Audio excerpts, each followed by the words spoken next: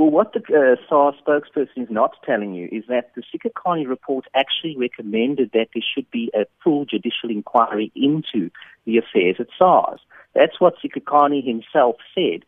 And so what they've done is taken various parts of it and used it for whatever purpose they wanted to use it for. That's why we've said we need to have the full inquiry, because it was not conclusive, according to the Commissioner Tom Moyane. The Sikhakhane report focused specifically on one individual at SARS. It did touch on the unit, but it never at all pointed fingers at the Deputy Commissioner. It was the Deputy Commissioner himself who actually commissioned the Sikhakhane report at the outset. So I find it very strange that SARS has taken this position. It is much better for the public if we had a full judicial inquiry and got to the bottom of it. So we haven't changed our position on it.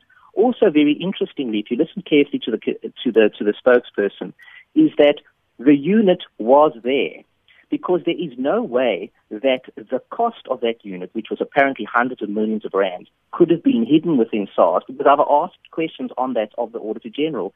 Did you find any irregular income streams funding this so-called unit? And the answer was no.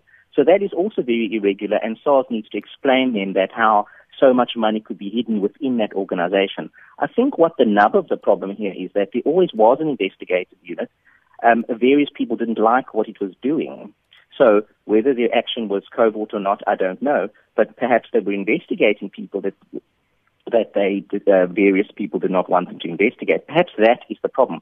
Because when I raised the issue in 2009 already, because I've been on the Finance Committee for several years, I asked the question about investigative unit, and I was told that, yes, of course, most tax authorities across the world have one, including SARS. So there was no secret then. So I'm very surprised that it's now comes as a surprise to SARS that they have an investigative unit. I think that there are people that are unhappy with what that unit was doing and who the unit was looking at, because we've got to make sure that everybody pays their tax without fear or favor.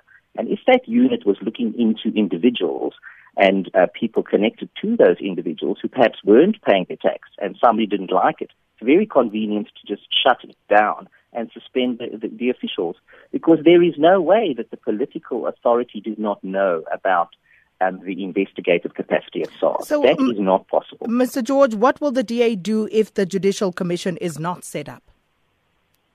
Well, we will continue to pursue this matter in Parliament, because I've raised the issue in Parliament already. I've asked the question of why Parliament did not receive the letter from Adrian Lackay, who used to be the spokesperson at SARS for 11 years.